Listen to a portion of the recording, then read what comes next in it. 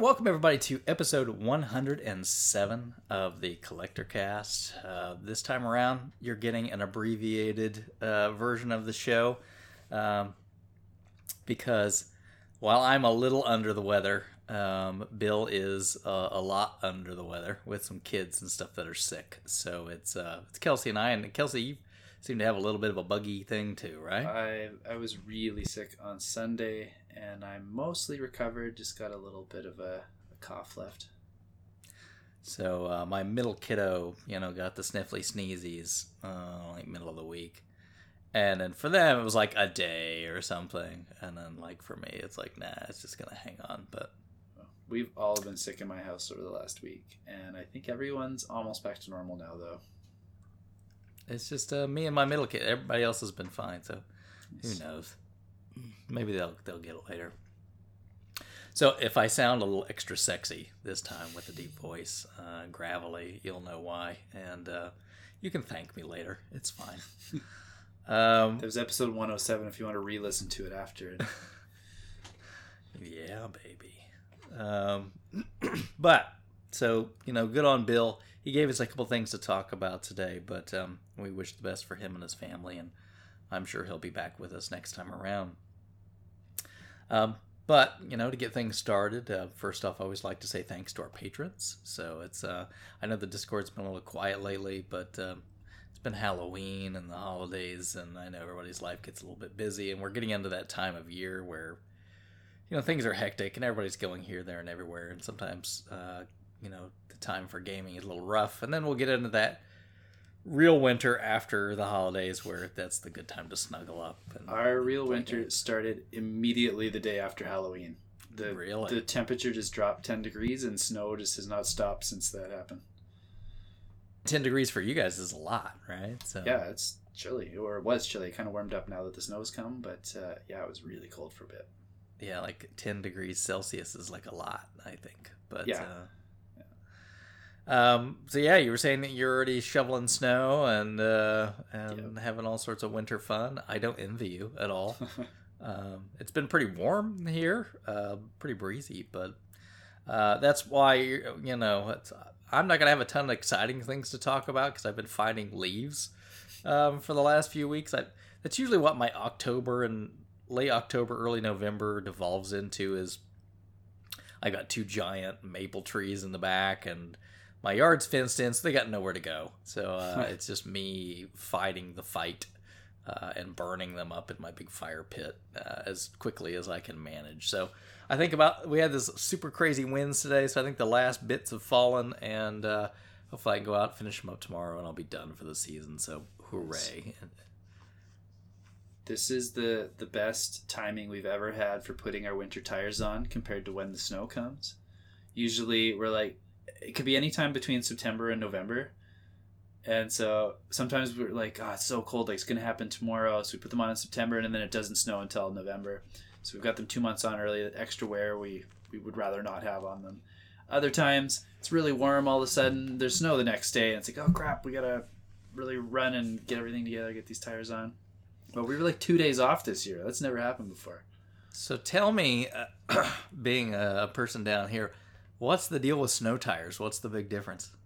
The traction. You can actually start and stop somewhat, and there's far less chance that you will be stuck in a little snowdrift, or just, it doesn't take much to get you stuck, especially if you're driving a car, not like a big truck or anything that doesn't have 4-wheel. So yeah, we see a ton of accidents the first like 2 to 3 weeks after a snowfall because either people haven't adapted. Like it's like everyone forgets how to drive in the snow every year and they have to relearn it. So they don't give extra time when they're stopping. They don't put their tires on, so they're sliding where they don't mean to go, and it just helps reduce all of that greatly. So is there a reason why you don't leave them on all year round, or? Because in the summer, they wear out a lot quicker on the road. So if you want a longer life out of them, you have 2 sets. You have your summer tires and your winter tires. They do make all seasons, but you don't get as long out of them if you don't switch them back and forth. So I gotcha. So do you do that yourself? Or do you like go to the mechanics or? I usually go to the mechanic because it's pretty cheap and they can do it with their big drill in like 15 minutes. So do you have like a shed where you just have stacks of tires hanging out all year? I do have stacks of tires in my shed, yes. Okay, all right. And they're a commonly stolen item, and yeah, so you gotta keep shit locked. Okay, all right. I didn't know Canadians were mean enough to steal things, but I'm also learning they're Only mean enough to beat up things. people's. They're mean enough to beat up people's snowmen. Here in a second. With a wrench. Yeah.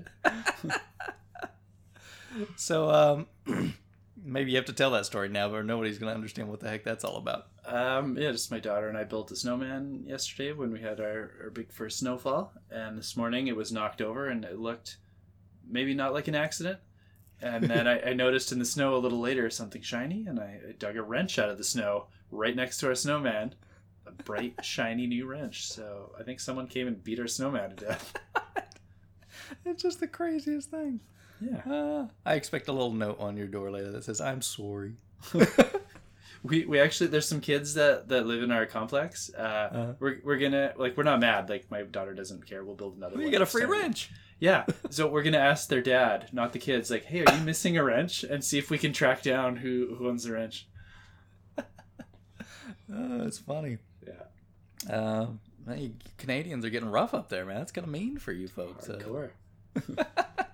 So then I have to ask too, tire chains. That a thing? That is a thing. It's usually a thing for big trucks, like your 18-wheelers, if they're going up a lot of steep mountainous terrain, which we definitely have around my area. Not something we typically need for like a family vehicle, though. Okay, so you don't own tire chains, is that it? I don't, but we have used them in the past. Like, if you know you're going somewhere that's very, very mountainous, you'll keep them in your trunk just in case you need them. Okay. But right. like, we don't need them for around where we live. Okay. Very interesting. The things, I mean, I know you guys use block heaters and everything, which I guess that makes sense. It gets pretty cold there. Yeah. Do you guys own snowshoes? I don't at the moment, but I have in the past. Our neighbors do. We've seen them snowshoeing a whole bunch. Does it work?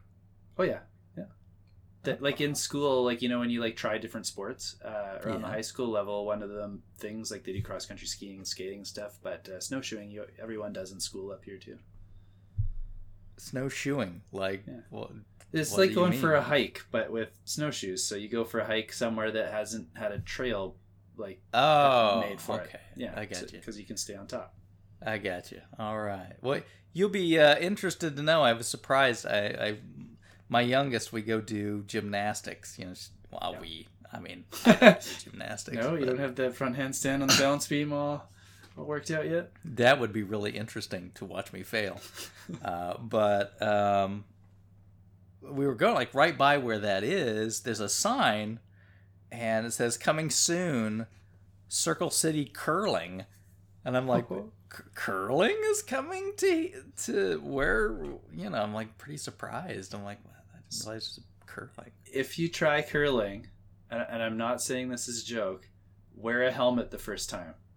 There's a lot of a lot of concussions from the first couple of times until you get used to, because one of your shoes is slippery and one of your shoes is sticky. They give you these little slip covers that go on them so that you can kind of push yourself and glide along with the one foot. Takes a little bit to get used to, though, so there's a lot of falling when you're learning. So I'm going to assume you've done some curling before. So what's the best deal? Is it going to be the guy that slides the thing or the sweepers? Well, you kind of rotate your team around unless you're the dude on the end, like, yelling at everybody. So you get a chance at all of it. Oh, okay. Yeah. Well, I didn't know. I'm like, well, maybe I should try curling. I've never done it before. It's fun once you get the hang of it, and it's very, like, you got to be so careful at first you're not falling, hitting your knees, hitting your head, that kind of stuff. Once you get that down and you're not worried you're going to fall, it's pretty relaxing. Okay. Yeah. Well, maybe I'll have to check it out once they get it all set up. So I don't know when it's opening. Get a couple buddies and go check it out one night. I was surprised. So anyway, like I was saying, thanks to our patrons. It's always good to have a little bit of a chat and check in with everybody there. And now that we've delved into Tangent Land, let's talk about any formal updates that we want to get through. So, Kelsey, anything in particular you want to talk about this time around? I have been doing very little gaming and I've been doing lots of gaming, but not anything to really dig into. I've been working on a book for the last few months. I'm allowed to say that much now. I still can't talk about specifics. Do you have a title yet? I can't talk about this stuff, man. You can say yes or no if I have a title. You don't have to tell me the title. I don't have like one we're locked in on yet. Okay. Yeah, still a work in progress. All right. But I've been replaying like everything on the NES. So I've gone through a little over 300 games in the last few months again. Played them, researched them, taken notes, written about them. Can you tell me this much?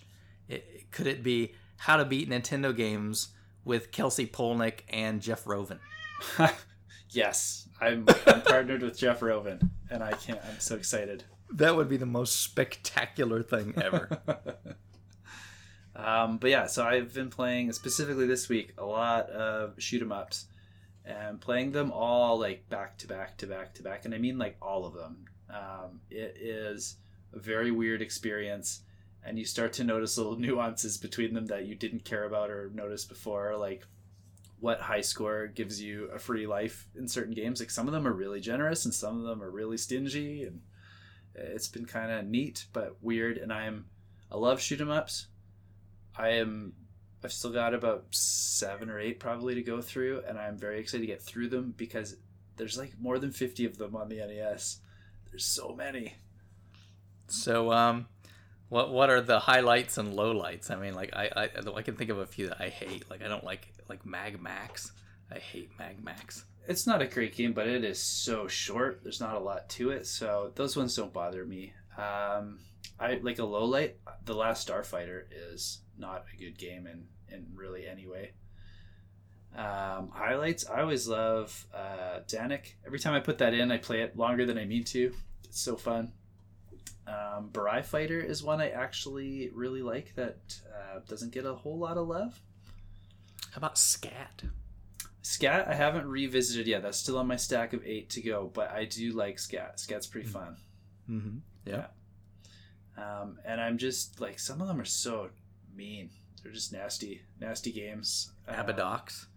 Yeah, Abadox I just did yesterday. Yeah, That's kind of a tough one. That one is pretty cool with the bosses specifically, because most shoot 'em ups keep repeating a boss and they just like add one element to it, and it's just slight variants on what you already know. Every boss in Abadox is totally different, and I don't know if any other shoot 'em up on the NES has that much variety in the bosses. I think Life Force did none of them repeat, right? It's got like half as many though. Like Abadox has true. Like 7 or 8 bosses, and none of them Abadox are the same. Is quite a bit. Yeah, it's a tough game. Yeah.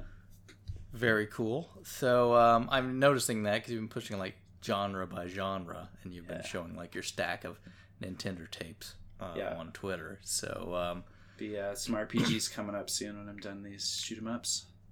I'm actually really looking forward to that. It's gonna take you a while, huh? Well, I don't have to like beat them all again, so it won't take me that long. It's just to refresh myself on some specifics. I gotcha. Okay, well, enjoy your Ultima Exodus there.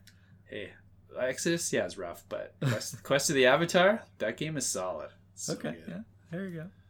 Very good. Anything else going on? I've tried to watch Rollerball 3 times in the last week, and I've fallen asleep about 15 minutes into it every time. I'm determined to actually watch the movie soon, though. Okay.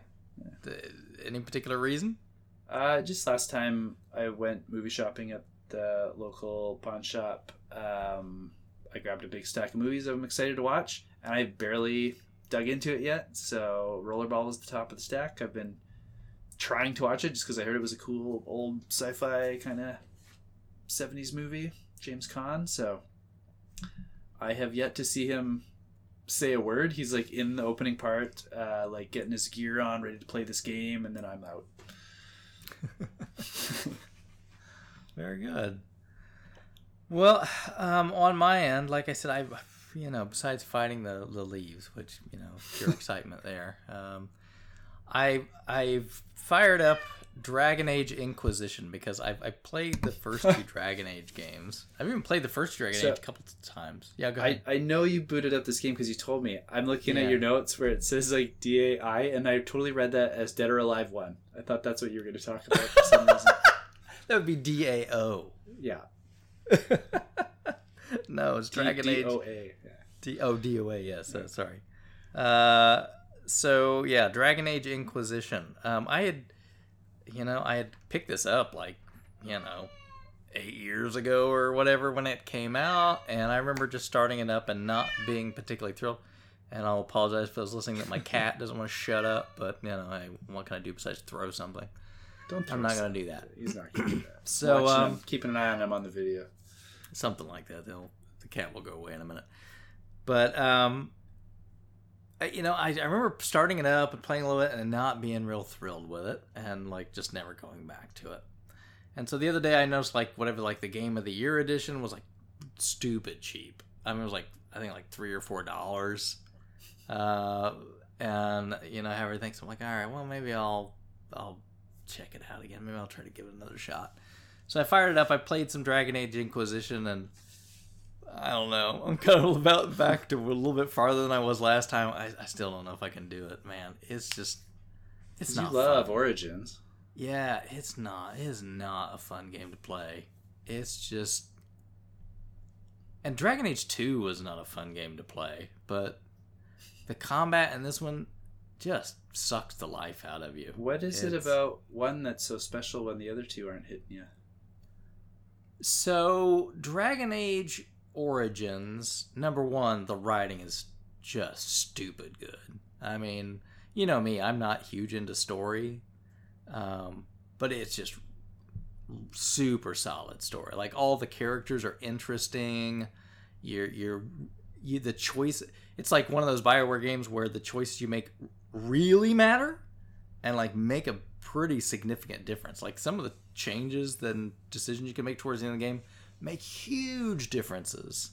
In the way the plot is it goes. like Mass Effect? Like, are all 3 games linked together story-wise, or are they all kind of separate entities? Yes, they are linked, and you can kind of carry across your story.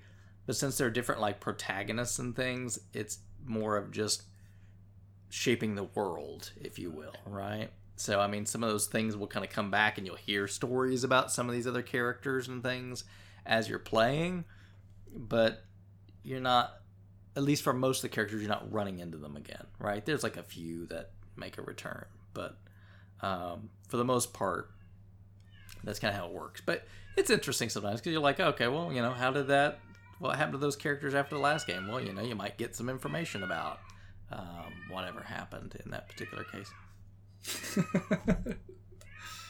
Hold on.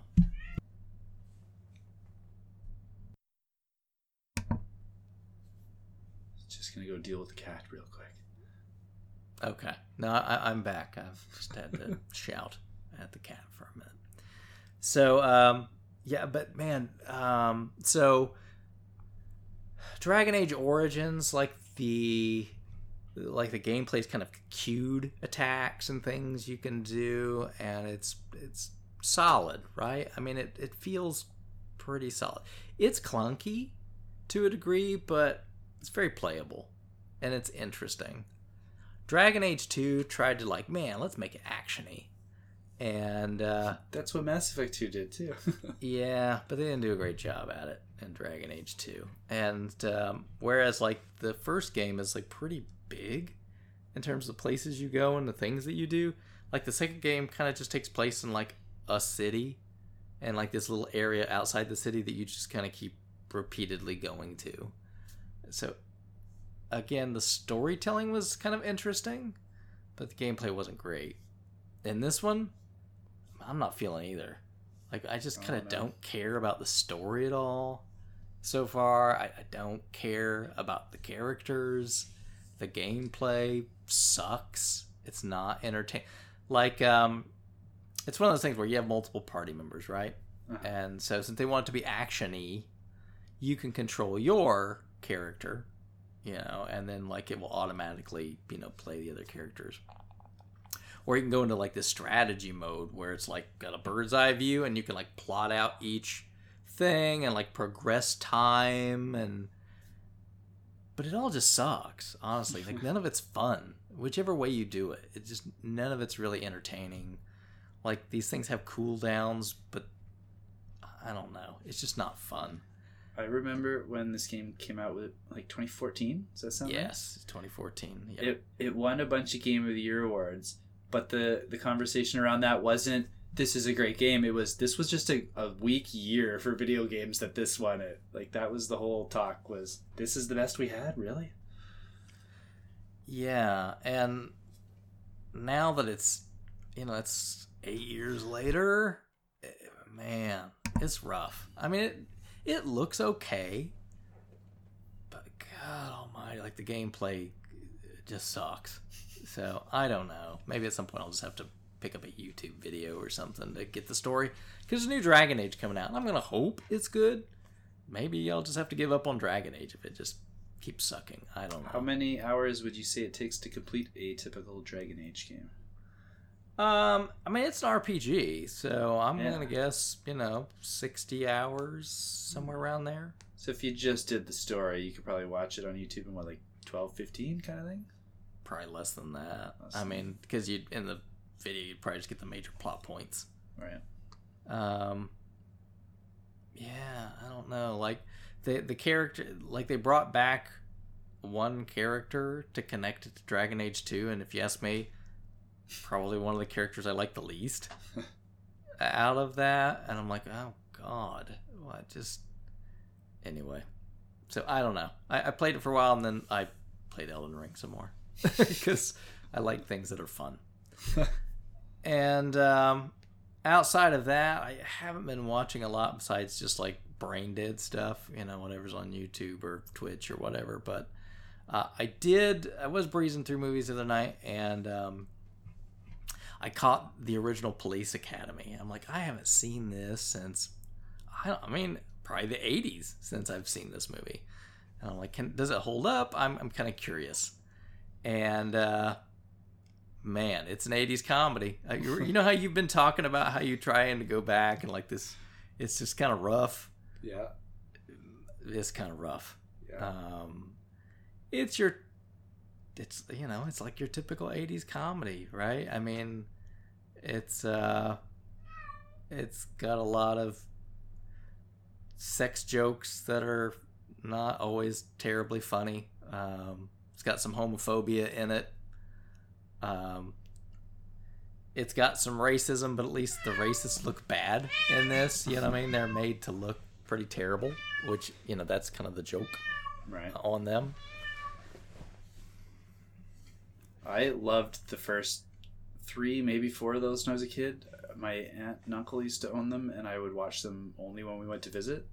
Every time, whichever one had the jet skis. 3, I think. That was my favorite one. I don't know, because there was like 8 or 9 of these movies. It was crazy. I didn't watch the last half of them, but I don't want to go back to them because I have good memories of them, and I absolutely believe everything you just said, just judged on the bunch of other 80s comedies I've been digging through in the last few months. Yeah, if I remember kind of the sequencing of the Police Academy movies, like that first one's like a hard R kind of movie, and then as they went, they kind of toned it down to be more approachable for younger audiences. Like the first one, I'll be like, there's a lot of nudity. I don't remember there being much like in the later films. And so, like Steve Guttenberg's in the first one, I think he maybe is in the second one, and he goes away, and then the cast kind of settles down or whatever into their roles. I don't know. I don't regret watching it, but I was like, okay, that's okay. It's an 80s comedy. I don't know if I'll ever want to go back to it again, but hey, it's okay. Sometimes you want to go back and just go, all right, this is what I remember in my head. Does it check out? And I've been hunting for what I actually want to watch, but I haven't found it. I've got to look up, see what streaming service it's on. I've been hankering to watch Logan's Run again. I watched that last year for the first time. And, besides, like, the effects being what they are for the time, I mean, it's just what it was for the time, and that's fine. It's pre-Star Wars. But I really remember digging the movie, right? I really remember enjoying it. Did you like it? I did. It was really, like, it's not an action movie. Like, it's pretty slow-paced, but it was interesting, even though nothing really crazy was happening, but you're invested in figuring out what like the reason that people are disappearing when they turn like 30, I think it was. I mean, Yes. why is this happening? And is this guy going to escape it? And it was interesting. It definitely held my my interest during the course of it. I think I might try to go back and see if I can grab a copy of the book, because apparently the book's a bit different and a little darker, and they don't die at 30, they die at 21, so a little bit different there. So I don't know. I might see if I can dig up a copy here at some point in time. And apparently there's several. I didn't realize. I just found out like this week that 2001: A Space Odyssey, the book and the movie were like written in tandem, and the author of both of the script and the book like worked together on each thing. So I'm like, oh, I got to read the book now. That sounds really interesting. I read the books back in the 90s. There was 3 at the time. I don't know if there's any more now. There was 2001, 2010, and I think it was like 2064, I think was the last one or something like that. It's been a long time. I remember the first one again being really good because the movie's very interesting. Yeah. I remember the second one being interesting. The third one I thought was a little weirder and out there. But they're all about like Bowman and kind of some of the stuff that's going on. And none of it makes a lot of sense, but I mean, I guess that's the point, right? So anyway, yeah. So hopefully maybe by next time Logan's Run will be a thing I can point to. But other than that, that's really about all I've been up to. And so that's going to take us over to our topic for this episode. And since I had done a couple in a row, it's been Bill and Kelsey picking the shows for the last several, and now it's finally back to me. And I wanted to talk about cheat codes because was thinking a little while back, like, what ever happened to cheat codes? Like, that used to be such a big and cool thing in games, and now it just doesn't happen. And I mean, we can get into that a little bit later, but it's just such a huge departure from kind of how things used to be.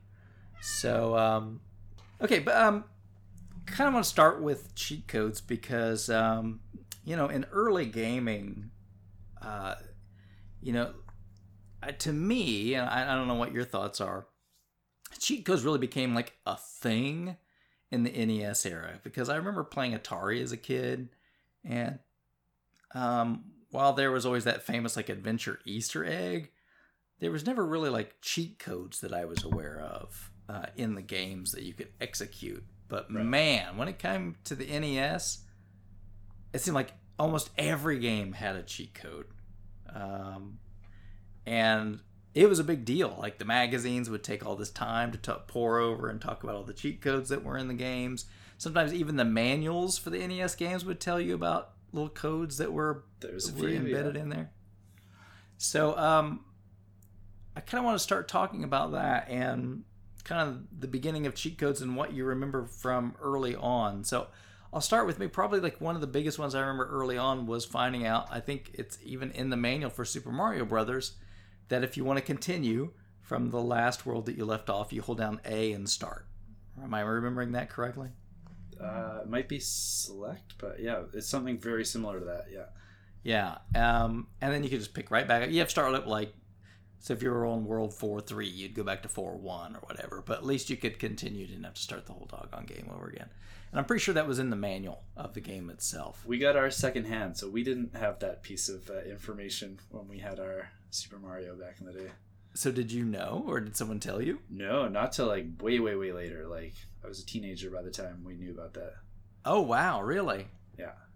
Okay. Yeah, I'd have to go back and look. But to me, that's like one of the very first ones that stands out in my mind. How about you? Like, what was kind of your beginning of using like cheat codes in games? So I definitely was aware of them because actually the same family that had the Police Academy movies, my cousins, when we go visit them, he had all the NES stuff. So we go there, he'd have a big stack of tips and tricks books and guides and Power Glove and everything that I'd never seen before. So I would look through his books and see all these cool codes and secrets for games that I had never heard of. And then when I'd find one that I liked, I would try and remember it, but it was, like a 5-hour drive to get home, so I wouldn't remember the code by the time I got home. So that was probably my first exposure to them existing. And it was probably just the Konami code in Contra that was the first one that me and a friend probably tried, I think. Now, did you ever experience this? Because I'm sure, like, I'm sure for you too, like, you rented games back in the day, and sometimes it would be various things. Like, I remember when I first started renting games, like, the manual would be in it. And then, like, later on, they would just photocopy the manual and have it in there. But, like, people would write, like, codes and things in, like, the photocopy, like, in the manual for the game. Do you remember ever finding any of those? So we got our NES pretty late. So almost all the time when I was renting games, the manuals were long gone, probably years gone. So what I was stuck with was one of those stickers on the inside of the hard plastic case that just said the name of the game and, like, a couple little tidbits on it. But I didn't really get to have a manual with, like, some personalizations in it. Yeah, I remember there was a thing because, there was, like I said, when it started off, the manual would be in the game, and so you get the whole thing.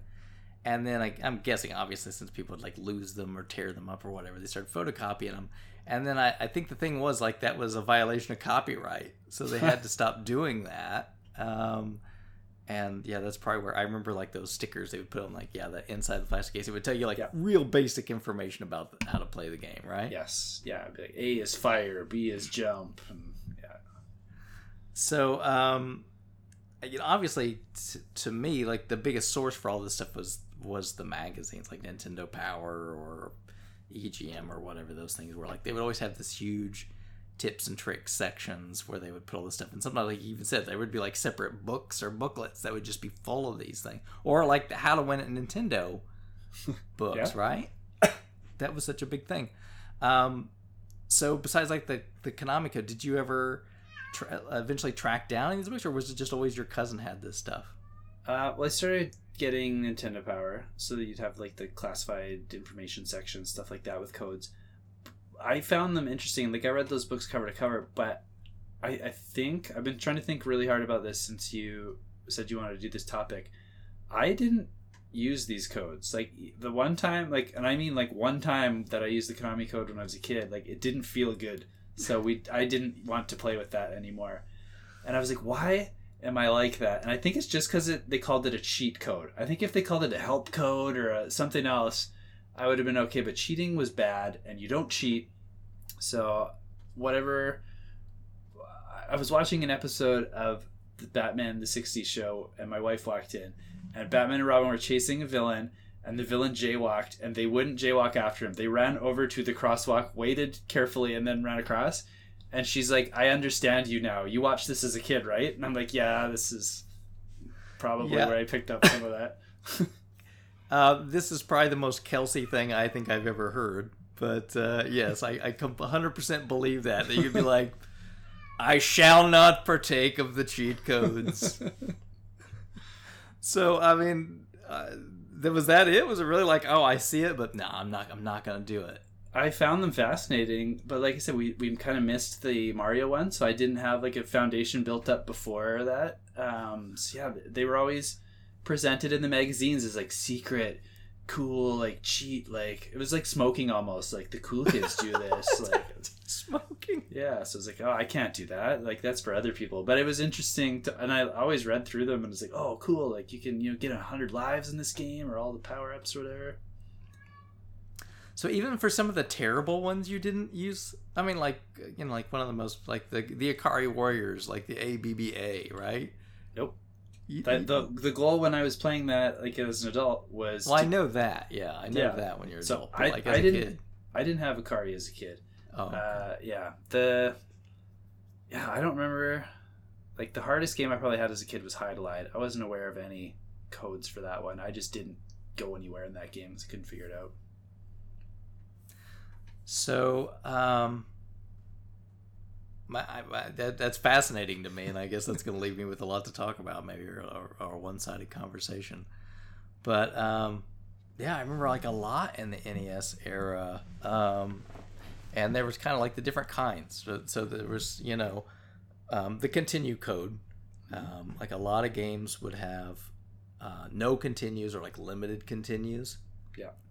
and then often there would be like a code for either continuing or like basically infinite continues. So I'm aware of many of these now from going through all the NES games, because my rule was always, if it came with the game when you bought it, it was usable. So if they did print it in the manual, I was allowed to use it. If they didn't, I couldn't use it. So like the ABBA code, not in the manual. That's why Ikari Warriors is so hard, because you can't continue. But like something else that's really hard, like Adventure Island, in the manual, they're like, hey, if you get the Hudson B on this level, and then you hold down an A when you go to restart the game, like then you can continue. And so that one I was able to use that one. So it's not a cheat if they tell you. Exactly. Oh, okay, I got you. But obviously that was like a big class of codes. Then there was usually the stage select code. Right, a lot of games had stage select codes, which were good because some of those games, I mean, obviously you've beat them all. They suck, or they're just way too hard, right? And you're like, I just gonna want to see the ending, or like I just want to see, or like I hate this level. I just want to go past it to the next level. And some of those games are not well balanced, so sometimes if you just get past like a nasty point, sometimes they're not too bad. That's very true. Yeah, there's just like this weird difficulty spike in the middle of nowhere just because some bizarre design choice. Yeah, like where they just didn't play test, or they just didn't care, right? At some point in time when they were putting the thing together, like whatever, you know. And then there would be probably what my favorite codes were the sound test menu, where you could go in and you could listen to all the music. Did you at least do the sound test codes? So when I wouldn't have remembered this, but then when Bill, we asked him if he had any he wanted to shout out, he mentioned the Sonic sound test. I definitely remember putting that code in and listening to Sonic music on the Genesis multiple times. I remember some of my favorites, like the Ninja Gaiden games, because it had such good music. Yeah. And just like right at the title screen, you could just put the code in. You could listen to like all the tracks that were on there. And it wasn't like a thing that was built into every single game. It was only, a few, but it seemed like a lot of times it was the ones that had the really good music. They took the time to put like they knew. a select. Yeah, like maybe, right? And some of them were like obviously the more lives, like the famous Contra code. And I want to think there were some other ones that were like that too. I'm trying to think of off the top of my head. But that was not an uncommon thing. And then there were the power-up codes, right? Where, you get all the power-ups. Fully stocked, yeah. And obviously those were pretty OP, but for some, I never felt bad. Like Gradius and stuff, never felt bad about using those codes. Because Gradius is stinking hard. And Life Force I think is very doable. Gradius kicks your butt. So I never felt that bad about that one. Okay, so what about, did you ever, well, you probably didn't, but did you ever run into like cheat codes that were so hard you could never get them to work? There was probably like later than the NES for me, where you just hear about a cheat on like the playground kind of thing, and they just sounded too crazy to work. So you try them for like hours and then go and yell at the kid who told you the next day kind of thing. But I don't remember like a legitimate code that I just could not figure out because I didn't really try to do that. I do remember there'd be some like, oh, we got to do all of this in the title screen. And like this title screen would only be up for like a few seconds. So you're just like, trying to get all these commands in to get it to go and do the cheat or whatever. And it would be like almost nightmarish. Or the way they would write it up in the magazine would be slightly wrong about where you got to do it. So like the code would end up right, but like where you needed to do it would be wrong. Right. And it would just be a nightmare. So it's like the X-Men on the NES, where on the label they have the code to access the last level, but they wrote the wrong code on the actual label of the game. Yeah, that was not uncommon for a lot of those things. They'd be slightly off, or they would tell you like the code, but they wouldn't tell you when to put it in, right? So you would have no idea. You just have to guess at whatever it was. So obviously you kept playing past the NES. What did you ever use cheat codes in later games? So there's one example that I can think of that I did that, and that was on Twisted Metal 2. We got really, really stuck on Minion, this like mid-game boss. There's like lava everywhere, and he's this big tank, and you have to defeat him after just fighting a bunch of other guys. So depending on, like, if you picked a pretty armored vehicle, you could do it. But like some of those vehicles, like they just get crunched in like 2 hits. So those vehicles we really wanted to beat the game with to see the ending, but we couldn't get past Minion. So we found out there's a God mode code where you like hold both the triggers and then you input a bunch of stuff, then let go of the triggers, and it's like boom, you're invincible and you have all the weapons. But we didn't just like blast through the game after that. It was like practice that level. Like, how do we beat Minion while we're safe, and then reset the game. Okay, now we can do it legitimately, kind of thing.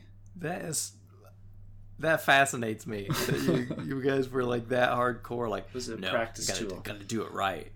Well, we found out eventually that you could like kind of be safe inside buildings and tunnels, and then you could just like shoot him as he drove by. And it took a long time, but it was a lot safer to do. So like a lot of codes kept going. Like obviously like in the 16-bit era and even like in the PlayStation era, it was still a huge thing. So still you weren't into doing and messing with cheat codes? That was a PlayStation game. Like that was what I did for that game, and I can't think of another example. I'm sure there's one in the back of my mind somewhere. Hopefully we'll shake it loose this episode while we're talking, but that's the only one that pops to mind when I'm thinking of an actual code I used. That's fascinating. I mean, for me, it's not like I sit and always cheated, but there'd be some games where it's like I'm just not having fun playing it. So, but if I put a code in, I can have more fun playing it, right? Right. Okay, so like I could beat Karnov as a kid, and I liked Karnov, right? But you know, if I had rented like Akari Warriors, forget it, man. I'm not trying to play that game because it sucked, and I just wanted to play because I had rented this stupid thing. And I wanted my time and something out of it. So if there was something that was a little cheesy or whatever it was, just so I could enjoy it a little bit more, I never felt bad at all about that. I'm like, it's kind of the game's fault for kind of playing like crap, to be honest. In that example, I would absolutely agree. It was the game's fault. When it came to like later games, though, I just remember some games just not... like almost like the codes would make them more playable, right? Okay, like one thing I can think about was to Ubiquitous point they eventually just made it a thing. Like remember like the Guitar Hero and the Rock Band games, like when they first came out, you know, you just had to get good at it, but they would put codes in so you could turn like a no fail mode on, right? And eventually that just became a thing, and the options that they turned on, because they realized sometimes people just want to have fun, right? And they don't want to break their fingers trying to learn whatever it is, right? They just want to entertain themselves, and they already paid the money for your game. Let them have fun with whatever it is. They totally morphed from like an arcade style experience to like a party game after a while. Yeah, because I think the smart way to do it. A good way to figure out that, like, okay, right? Again, I understand, like, when I was young in the games, right? Like, that was the big thing, is they wanted to make them harder so you couldn't beat them when you rented them. Because then you wouldn't buy the game, I guess, was the idea behind that. Like, you just rent it, you play it. I don't know what your thoughts on that. To me, that was never true. If I liked playing a game, that's when I would buy it. It didn't matter. And if the game sucked, it didn't matter. I was never going to buy it anyway, right? It's just, renting was a way to try it out. It wasn't a way to go like, oh, let me beat this and you know, never touch it again. Yeah, some easy stuff, like we beat it dozens and dozens of times because it was fun. It didn't matter that it was easy. Like the Kirby games, like, are all pretty simple. We used to like purposely play through Kirby, get to the final boss because he has really good music, King Dedede, then we just crank up the Game Boy, leave it on pause, and like play Magic cards next to the Game Boy for the next 3 hours until the batteries run out. That's awesome. I'm hoping that the developers eventually figured it out. But like, gosh almighty, like even the 16-bit era, like there were so many games that would just constantly have cheat codes out, and eventually when you were a kid, or it was, I kind of didn't understand why they were there. I mean, as an adult now, you realize that, oh well, when they were making the game, they had to test things, right? And this was just like they use that all the time. It's just they didn't bother to turn it off, right? When they shipped the game. And sometimes they did, and sometimes they didn't. And if they left it in, might as well, spill it to everybody or whatever the case is. Who knows how intentional, unintentional. I'm going to guess that probably some of them, they purposefully left some of that stuff so they could get some press. Like, oh, check out this cool cheat code. Because okay, like, remember all those games in the PlayStation that had, like, those big head modes? Yeah. And that was, like, why was that such a big thing? I don't know. But obviously they put that in there as a cool find or whatever, right? They were planning to release that as a kind of way to hype the game, I guess. Yeah. I remember playing NBA Jam with big heads. Yeah. Yeah. So you use those cheat codes then? I guess I did in that example. Yeah. Okay. Yeah. But like that was a big thing for a while. Like that 32-bit era. So many of those games had big head modes, and you just like scratch your head as to why. Why was that a thing? Yeah, I have no idea. Like GoldenEye called it DK mode, I think, because they give you big head and long arms too. Yeah, that was just always fascinating to me. That it was like, why was that such a big thing? Okay, so then there was the other side of things, and that was cheat devices, right? Mm-hmm. I think obviously like the famous ones being the game Genie, and then later the game Shark. But there were these things a little bit of everywhere. So tell me about your experience. I'm going to guess it's slim from what you're talking about there, but did you ever mess around with Game Genies or Game Sharks or anything like that? I never owned any of these devices, but one of my really good friends that I used to see from like probably grade 7 to 10 very often to play games, he loved them. He would buy, like, you know how the Game Sharks had like different versions come out? He would buy the new version, so it had like the updated codes every time. So he had 4 or 5 of these stupid things for his N64. And I would literally just check out when he wanted to play them. I'm like, okay, I'm going to read a book, or I'm going to go look, because his family had this crazy movie selection. I'm like, I'm going to go look at movies, and I just let him do his thing. I think watch the Police Academy movies again. Exactly. The one time I remember trying one with them was one of the Tony Hawk games, probably 3 or 4, where he like figured out the code for the Game Shark that gave it like moon physics. So you took a ramp and you just keep going and going and going and going and going for like a couple minutes before you started coming down. And like I had just found that boring after 5 minutes of goofing around with it, and just left him to keep doing his thing and just like call me when you're ready to play it normally, and then I'm back in, kind of thing. So had you ever even messed with a Game Genie at all? That was it, like just a couple times at his house with things like that. That's interesting. So like the original Game Genie on the NES, I never really had any experience with that back in the day. I mean, I was aware of it being a thing, but so many of those games just had cheat codes. To me, it was just kind of like, why? Why would I? Instead of having 30 lives, you could have 99 lives, Chris. Right. Come on. Or you can make Super Mario jump, as high as you want him to jump. Okay. What does that do for me, right? Or you can make this change colors. Okay. Again, why do I care? And hey, you gotta pay good money for new skins nowadays. Right. Well, we'll get to that. Don't worry. But I kind of didn't understand the novelty when that was a thing. But when it came to 16-bit, obviously I had the Genesis, and I remember reading in a magazine, it was like, those magazines had all kind of products and stuff in it.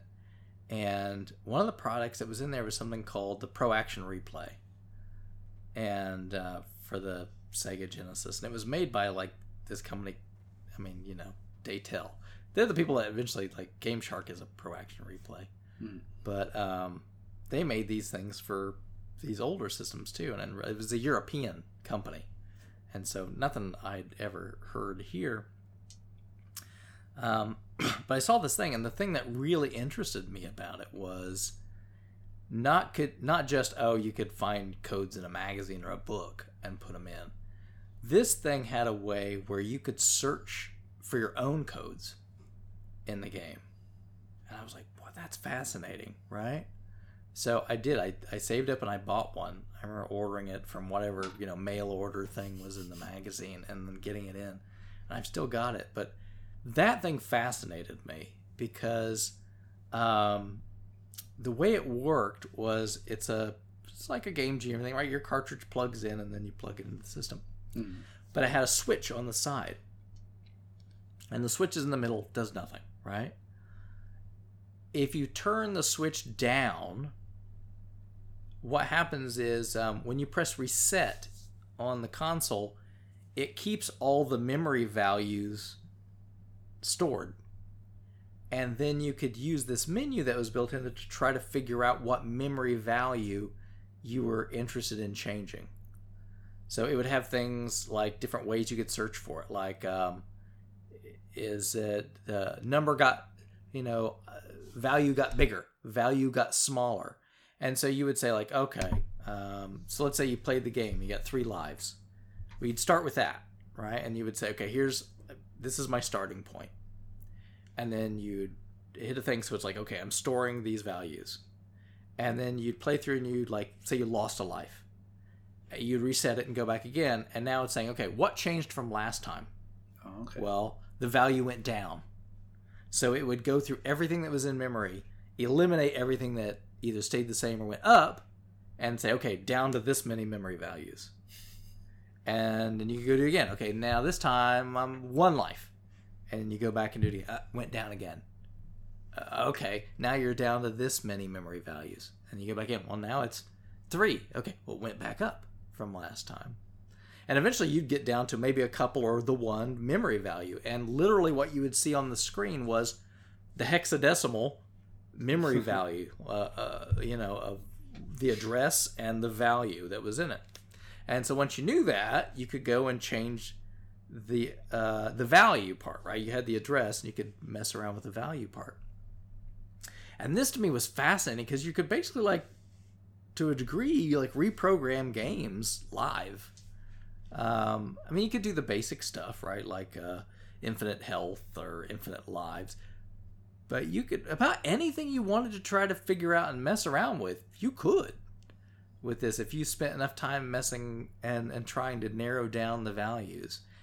And it sounds weird, but that thing actually taught me, without teaching me directly, hexadecimal counting. Because I was trying to figure out how it worked. I didn't know anything about hex. So, I made a little table writing things down, 0001 is 1, 0002 is 2. And then 0009 is 9. But 10 is 000A. Yeah. Right? And 11 is 000B. And then it gets to F, and now it goes back around again. And so I'd never been taught that, but by doing it and figuring it out, okay. And then all the way up. So FF is 255. And that really taught me a lot of things because I never understood in my head before that why certain things were the way they were. Right? Why in Legend of Zelda could you only get 255 rupees or whatever, right? What a weird number. Why would that be the number? Well, when you understand hex, then you're like, well, that makes perfect sense. That's just a maximum 8-bit value or whatever. Right? Okay, I totally understand now. Or, some things, like FFFF was 65,536. It's all powers of 2, right? You start learning that stuff. And to me, that was amazing. And it taught me a lot about how everything worked behind the scenes. And obviously you could play with some things, and some things would just break the game, and other things you could do really weird stuff with. But I would just try and experiment and write these things down, and half the time it was just trying to do weird stuff and playing around with it as much as it was playing the game. So to me, that as a part of cheat devices, that fascinated me, and that was not a usual thing. That wasn't like how Game Genies worked, right? Yeah. Game Genies, you had to have a book, and it like told you the code. I guess you could mess around and try to put whatever you want, but like the code you put in didn't directly map to memory values. Like the code would translate that into a memory value. It was doing the same thing, but you didn't actually get to see it. Right. And with this, you got to see everything that was going on, right? And I don't know. To me, that was always fascinating. And I wish I'd gotten more to it. I remember that was even a thing with... because on PlayStation and Saturn, if you remember, like the Game Shark codes, Game Shark was just the US version of the Pro Action Replay. And I don't know, did you ever see those on PlayStation or Saturn? Not when they were like at retail, but like I've seen them since. Like when I had my game store, definitely. So you would see like on the back that looked like a little port, right? Like you'd plug like a computer port into, and that's because they made a card for your PC to do that exact same thing that I was just talking about. So you could hook it up to your PC and scan memory values and make your own codes using that same system. But you had to buy this card and then hook it up to your PC. Right. I never did that because I didn't have a PC at the time. I would love to go back and find one of those cards at some point in time and just play around and mess with that just for the wild. I always thought that was the neatest thing, though, like to be able to go in and like actually reprogram your games kind of on the fly. So which games did you have the most fun messing around with? It was really like all of them. I don't know if I had any particular ones, but like I remember like the first one I had at the beginning I didn't have a lot of games for the Genesis, but like Phantasy Star 2. Mm-hmm. Phantasy Star 2 is a slog of a game. Like you don't level up very fast, you don't get much money, and makes playing the game a big drag. Like I enjoyed it, I loved the game playing through it, but to play through it again, it's like, oh my gosh, it's a lot of work. But with this, I could level up really fast and get a lot of money, so I didn't feel like I lost anything from the experience. But if I wanted to re-experience it quickly, right, and enjoy it, this gave me a way to do that. Or like I had Last Battle, and I could beat Last Battle on its own, but messing around with all the codes gave me a lot more life out of playing Last Battle than I ever would have in the first place. So I don't know, to me that was just a fascinating time, and maybe that was a thing that PC players did on their games a lot, I have no idea. But that whole idea was just fascinating to me back then. So when we got to like the 32-bit era, these devices would store, like they had save memory. So they would save because you'd only have to put the code in once and it would like save it.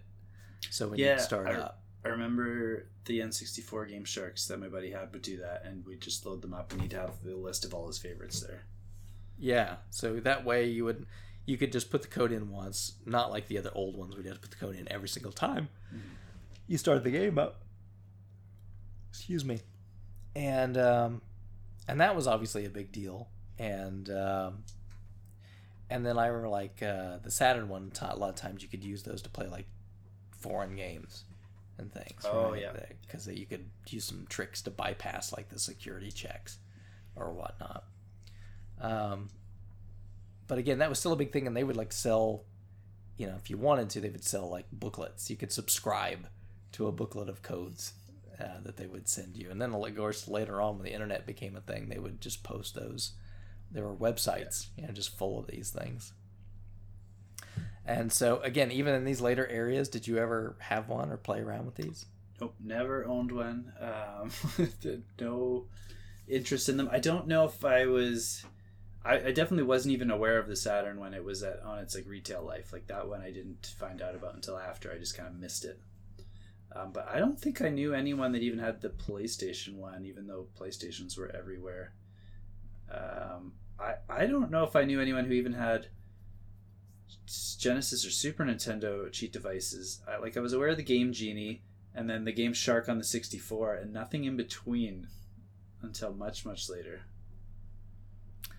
That's wild. Were you just because you were out in the middle of nowhere, or it just wasn't a thing, you think? When I was like up until 10 years old, I wasn't in the middle of nowhere. It was until after that we moved. But even then, like, that was like prime Genesis Super Nintendo era. Didn't know anyone who had them. I don't know why we just missed that where I lived. Like on store shelves? Yeah, I don't remember seeing them. Like, I used to go to the rental place constantly, like every weekend. Don't ever remember seeing a cheat device there. That is so wild. I wonder if it was just they weren't as popular there.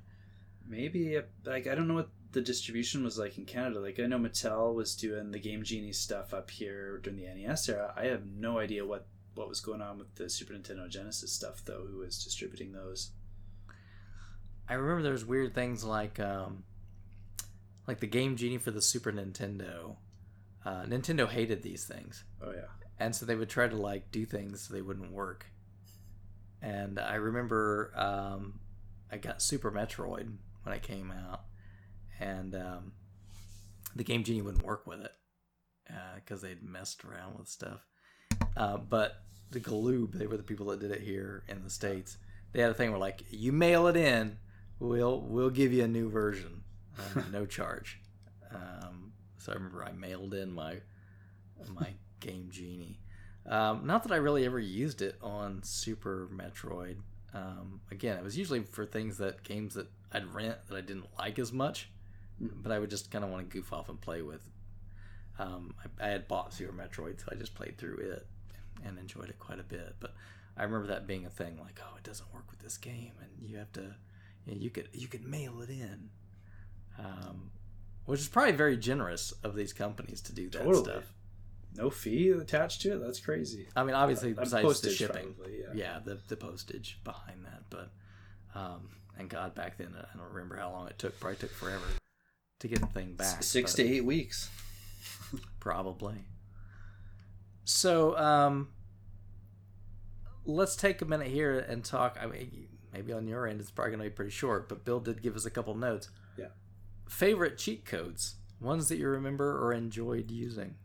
So other than the Twisted Metal one that I mentioned, I found ones that I liked earning but not using, if that counts. Because like in GoldenEye, you beat the certain levels at the certain difficulties and you could unlock the codes. And I loved having goals in the level to like get better at. And then I'd get the code and I'm like, but we can't use that code. Like, we don't want all the weapons. We don't want all the ammo. I was okay with paintball mode sometimes because that didn't change the gameplay. It just made the walls colorful when you missed. And same thing with Resident Evil games. The faster you beat them, the better ranks you get. You unlock like, rocket launchers and magnums and that kind of stuff. Not to use. It was just like a goal to work towards. And my buddy that I mentioned earlier with the Game Sharks, he would go nuts with these things. He loved them. Like, he was like, he couldn't beat the game quick enough to get a rocket launcher. So he would help me by like mapping. He'd have a map in front of him and he'd be like, take a left here, like trying to cut my time down, right, to get the S rank. You don't need that save ribbon. There's going to be another one up ahead. We can skip this typewriter. And so he would help me get the codes for him so that he could just have a blast when I wasn't there with a rocket launcher or with infinite golden gun ammo or whatever he wanted to do. But I really do like, they could have unlocked anything. It could have unlocked like art assets or sound tests or whatever. It was just fun to have goals for me in those games beyond just beating the game. But yeah, I didn't really actually use the codes once we earned them. Like the weird stuff, like I guess these probably wouldn't necessarily be cheats, although you probably could unlock them via cheats. But like tofu mode, yeah, like we did all that, yeah. But it was I would unlock it like for my friend mostly, and just to have like a reason to keep playing Resident Evil. And did you actually play that mode? Like, oh, I'm going to play Tofu or whatever. We tried Tofu a bit, yeah. I remember playing that a little bit. Or like the Survivors or Mercenaries or whatever that one. Mercenaries, yeah. Yeah, like once we got the modes, like we always tried them to see what they were all about. I didn't find them as interesting as the main game, so we didn't spend more than a day on them, kind of thing. I gotcha. For me, I guess I have a few that I'll throw out there. I mean, you obviously have to give shout outs to the Konami code, because of just how did the Konami code, obviously, which as the name implies, started out in Konami games, become like the cheat code? Do you remember, like, even other game companies would use it as their cheat code? Yeah. My son and I, we were playing on the DS Adventure Time, Hey Ice King, Why'd You Steal Our Garbage? And if you put the Konami code in on the main screen, it just, this like weird dude starts appearing and dancing and singing a song about, you found the secret screen, da, da, da, da, da. It just like dances at you until you push a button to end it. Not a Konami game, like nothing to do with them. Yeah, it became so insanely ubiquitous that I think after a while they were like, if we're going to put one in, just do this. Like, nobody even bothered. Like, before, there'd be all kinds of different ones, right? Every game programmer would come up with their own stuff. And after a while, I think they were just like, screw it. We'll just use this. Everybody knows what this is. We'll just use this one. And not fool with it. But one thing I loved about that, I think, was Gradius 3 on the Super Nintendo. They pulled the trick where if you put the Konami code in, it made your ship blow up. Yeah. But if you did the same thing with the shoulder buttons for the left and rights instead of the D-pad, then it worked. But I guess, kind of having fun with people with the code, and obviously having different lefts and rights on the Super Nintendo. That would have been hilarious the first time some kid tried to do it who'd grown up with Gradius or Life Force or whatever. Just, what just happened? I'm sure there was probably a lot of good laughs on that one. The other one I would say is one that the game actually gave you, and that's at the end of Super Mario Brothers when you get the level select. Okay. So, like at the end, like the princess tells you, that you can, it's like B and whatever, right, to change the world, and then you can play the game again, but obviously you can change whatever world you want to start at and play the harder mode. So that one was a fun one. And then again, I just like that first like Rock Band code where you could put like no fail mode, or like I think Guitar Hero had it too. All right, as soon as you could turn that on, you were like, oh my god, just please, I don't ever want to not. I mean, like I remember like Guitar Hero 2, I had to get like really good at it and beating it and everything else. It was 3 when they switched companies that they started loosening up on that stuff. Yeah. Like, man, you really had to get pretty good at Guitar Hero 2 to get all the way through it. But afterwards, you're just like, I just want to have fun. And eventually I got good enough where I could play through them anyway. But, you're just like, oh, dang, I don't... Sometimes you just want to goof off and have fun and not have to deal with any of it. That's my kids love that too, right? They don't have to worry at all. You just play the game and have fun with it. Those are some of my favorites there. I did think of one that I did use a little bit. They're kind of built in, but they don't tell you what they are. It was like Mortal Kombat 3 when you'd start a match and they'd have the 6 combat icons codes on the bottom. Yeah, and you'd have to and I would play mostly by myself, so I'd have to do both controllers to try and match them up. But you could fight the bosses and things you weren't supposed to do. So I do remember messing around with a little bit on there, and there was some just dumb ones where it's like you can't throw, or you can't see your health bar, or something stupid. Yeah, I remember that being such a big thing, because when that game came out in the arcade, the combat codes unlocked certain things in the arcade game. And so the idea being that they would trickle these out, and you'd hear about them in rumors or magazines. They'd go right to the arcade and unlock things on the arcade game. And I remember that being kind of a cool thing. Although, man, I think Mortal Kombat 3 sucks. But I remember memories that being of that one. I loved Mortal Kombat 2, 3, that run button. Oh my god. Well, I liked Cabal, and he was the running guy, so that's probably why I liked 3. Oh my god. just every time you're in the arcade, that's all you're hearing is the like just that constant noise of the run, and you're like, oh my god, please pick this thing and throw it out the window. It was so annoying. But yeah, no, that was pretty cool. I can't remember like a lot of other games doing that. It was a pretty neat idea. Let's talk a little about the death of cheat codes, because I don't know if you agree with me. They just really, I don't know if they're even a thing anymore.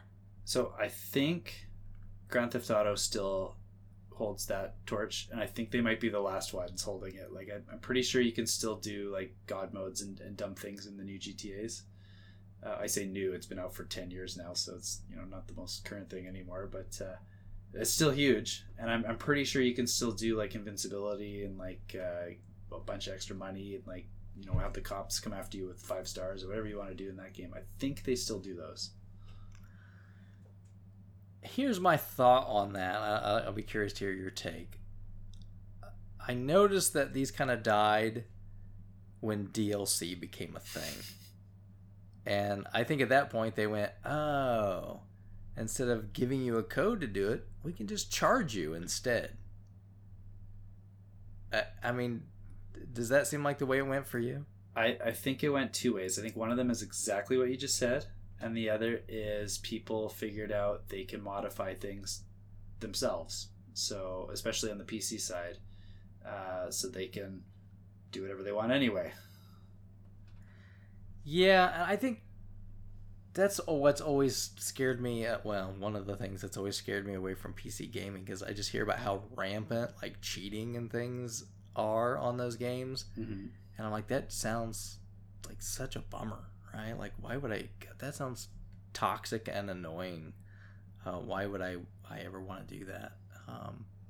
So, I guess I'm kind of glad that's not a thing on consoles that you have to worry too much about. But, yeah, I guess you're probably right. Like, on the PC space, it's probably always been a thing. Yeah, I think with first-person shooters, it seems the cheating that you're talking about is, like, the most rampant, and most other games, like, you don't really hear about it in like the fighting game community. Like there is cheating, but it's not just some kid in the basement playing like a 10-year-old playing Call of Duty. It's like some dude trying to like cheese his way through a tournament or something.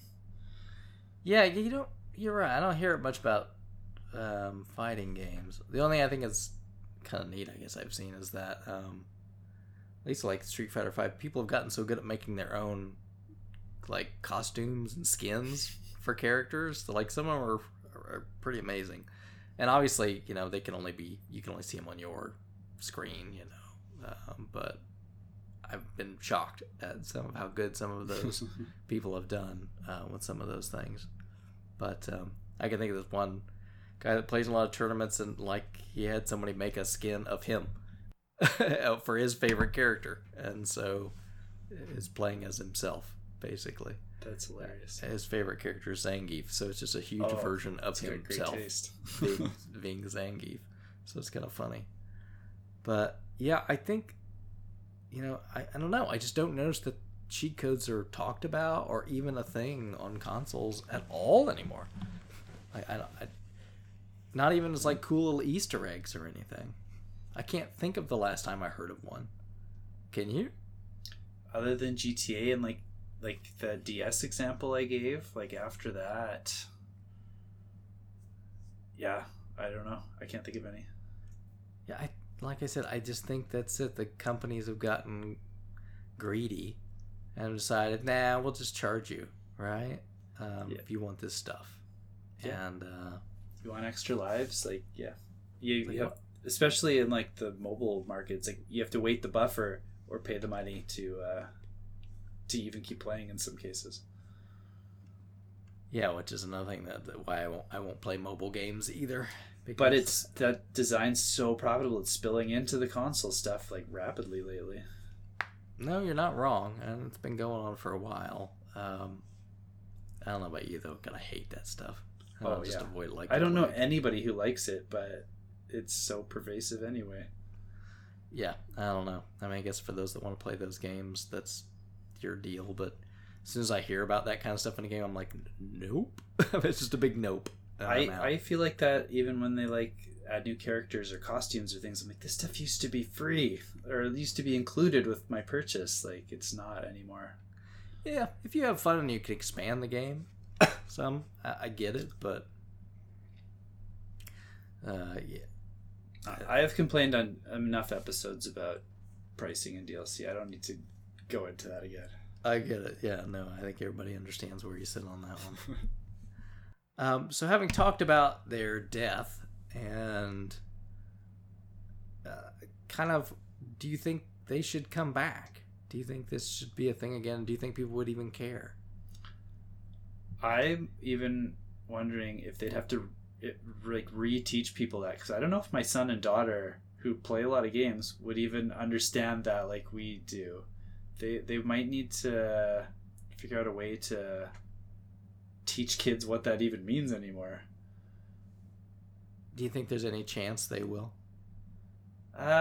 There's always the old legacy companies that are still around. Like, I could see Sega throwing some goofy stuff into like a Yakuza game, or I know Konami doesn't make games often, but when they do, like, they've got the most famous code. Why wouldn't you mess around if you want to throw a new Castlevania or Gradius game out or something like that? So in the new Silent Hill 2 remake, we'll get a big head mode, you think? Or... Yeah. Yeah, big pyramid head mode. I hate to be a downer, but I think just, man, maybe that age is over. And I think you might see it more in like little indie games, because it's like people that grew up with that, like throwing it in their game as just like a fun little like, hey, remember these? Maybe to us older people, but like you said, at some point in time, we're going to be fossils and nobody's going to know or care anymore. Yeah. I don't know, but they were always just, it added a little element of fun and interest and danger. And sometimes you'd go back to a game that you hadn't played in a long time because you'd see a new code for, like, oh, let me try this, right? Or my God, like that whole April Fool's Xing Long thing, right? I mean, like, how there's much so many of those stupid things. How much did that sort of stuff spark people playing? Or like in the first Mortal Kombat, people trying to figure out like Reptile and how to fight Reptile and that sort of stuff. I mean, yeah, sometimes like the mystery sometimes is gone. Yeah, sometimes that's a shame. Well, I guess that sort of wraps up my thoughts on cheat codes, unless you've got anything else that you'd like to talk about with them. They're evil, and if you use them, you should feel bad. No, you just, I'll absolve you of your sins. Just send the DLC money to me, and I'll 6 to 8 weeks from that, he'll absolve you. I'll give you my blessing that it's not a cheat code. It's a happy code. It's a help code. How about that? I'm really honestly curious if they called them anything else, if I would have been like all on board with them, like most kids. Kelsey, it's the fun code. The fun code. I was just thinking that too. Yeah. You gotta try this new fun code. They took up like, at least 6 pages of most magazines back then, so they were common and like everyone seemed to get something out of them. Absolutely. What I'd like to hear from our listeners is, what was your favorite cheat code? Or were you a Kelsey, right? You're like, oh, I'm not using this. There's got to be at least one other person out there. I think you're all alone. one kindred spirit somewhere. I'll be surprised. I'll be really curious to see if there's somebody else that is that on the straight and narrow. But I would like to hear, like, what was your favorite? I know Bill always talks about like the Mike Tyson punch out. That's not really a code, I guess. It's the password. One to get to Mike Tyson that's never given to you in the game. The furthest code the game gives you is to Super Macho Man. So you have to do those 2 fights back to back. The Mike Tyson one you had to get out of like a Nintendo Power or something. That is true. But I don't know if I necessarily, cheating is kind of a little. I mean, you still have to beat him. Yeah, but you got to be 2 boxers back to back. That's a cheat. It's skipping a stage. I guess. Although, man, once you mastered Macho Man, it wasn't too bad. Tyson, God Almighty. But that was just a the whole first story. Just the first half of that first round. Like that first minute or whatever. After that round. he's a regular boxer, but that first you first just have to bit, survive and have instant reflexes for that first period of time. Watch those eyebrows. No doubt. But yeah, for our patrons or from our listeners, hit us up and let us know what you guys think of cheat codes. Should they make a return? Are they just a dinosaur of the past that needs to die? What do you miss? If you could put a cheat code in a game that's out now, what would you do? What would you like to have in there that you can't do anymore? If you could buy a Game Genie for a modern console, would you still be interested in that? I mean, obviously, after once the PS3 and that stuff got here, that got a lot harder to do. I remember with PS3 and stuff, at least you could still modify your game saves. You could put them on USB or whatever, and you could do things. But they made action replays for the DS and 3DS. Yeah, those were pretty popular for the handheld stuff. I think at this point though they've squashed all of it. You can't. I don't know on the consoles if there's any way, because even on PS5 now you can't put your save on a thumb drive anymore. They don't let you do that stuff. So I'm gonna guess that they're gonna say that's to save from cheaters, but I think it's more so they can get you to pay for PS Plus. But probably, yeah, we're back to all that again. But yeah, let us know what your thoughts are. And so Kelsey, besides the book stuff that you're working on, I'm curious, do you have an ETA? You guys have an idea about how long before something will be ready that you can talk about? We're hoping to have a lot more information in probably late December, early January, and then have the book ready by spring to show people the finished product kind of thing. Very good, very good. You have a publisher and everything lined up? Yeah, all the business stuff's pretty much handled. I can't get into specifics, but we have someone working on cover art right now that I'm so excited to see what he comes up with. I should have a sketch in the next 1 to 2 weeks, and then a finished cover in the next month, and I'm beyond excited to see what he does for us with what we asked him to do. Do you are you at liberty to say if we're talking about hardback or softcover? Hardback, man. We're not cheaping out on this thing. Oh, very good. You're gonna have gold leaf pages on the end. Maybe we'll see. We'll see. My big thing, I felt it'd be really fancy. I'm I really want one of those ribbons that you can use as a bookmark. I'm how is that doable? He's yeah, we could do that. How about those index indentions in the pages? You ever see those in books where they'd have a letter and you could jump right to that? That might actually make sense. I didn't think of that, so I don't know. I'll have to bring that up. It was always cool, in dictionaries and encyclopedias, right? You that little cut out. Here's A, B, C, D, and you could just open it right. I'm learning about what the costs are associated with different features in books right now, and I that's one I haven't actually talked about, so I don't know if that makes a big difference or not. Make sure you're printing on acid-free paper, so it will last a long time.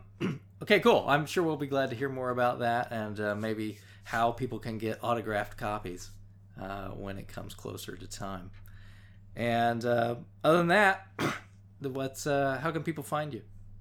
Just on Twitter until it implodes from the sounds of things lately. Kelsey Polnick. You haven't signed up for your Mastodon account yet or whatever? I'd never heard of these other services that people are talking about now, but now there's 4 of them I'm aware of that I'd never heard of before. I know. Before the other day, I had no idea what Mastodon was. And Cohort was another one I keep hearing. Yeah, and I'm oh, maybe I'm too lazy to bother. I am 100% too lazy to do that. You know how long and how much effort it took Chris to get me onto Twitter in the first place? Years.